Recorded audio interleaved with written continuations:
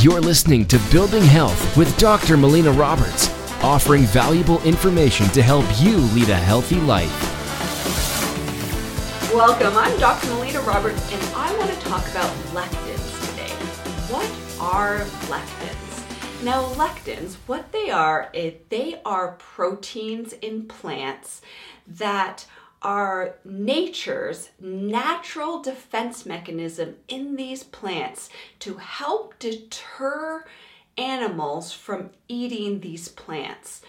And what they do is they are considered anti-nutrients, which means that when we consume these lectins, we are first of all unable to digest these lectins as humans.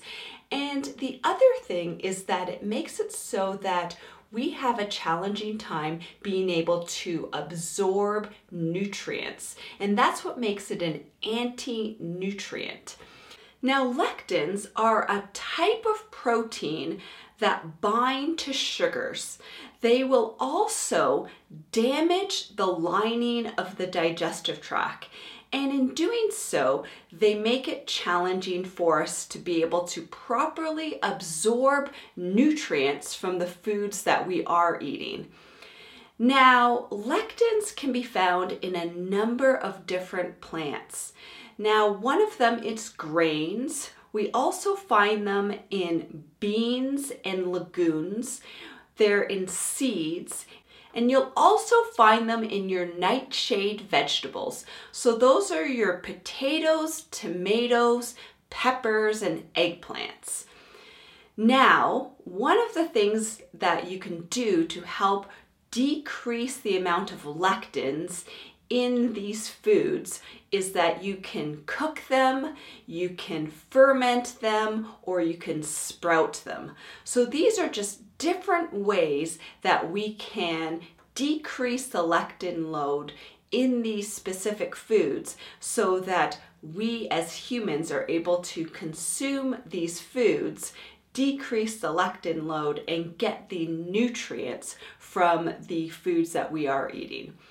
Now, everyone seems to have different tolerance loads in terms of these lectins.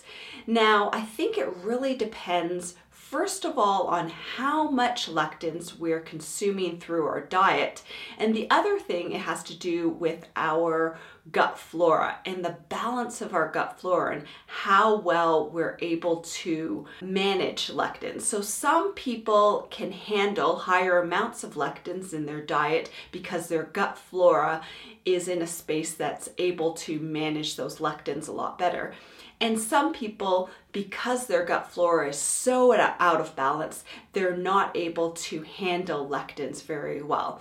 I think it's a good suggestion for most of us to be able to decrease the amount of lectins we're taking in through our diet, and for some people to completely eliminate lectins in their diet. All right, so thank you so much for watching. I hope that helped to explain what lectins are, where you find them in your food sources, and what we should do about them. Thank you so much for listening. If you've enjoyed this podcast, please like it, share it with your friends and family, make a comment below, help us spread the word of creating health. You've been listening to Building Health with Dr. Melina Roberts. Continue to learn, grow, and build health.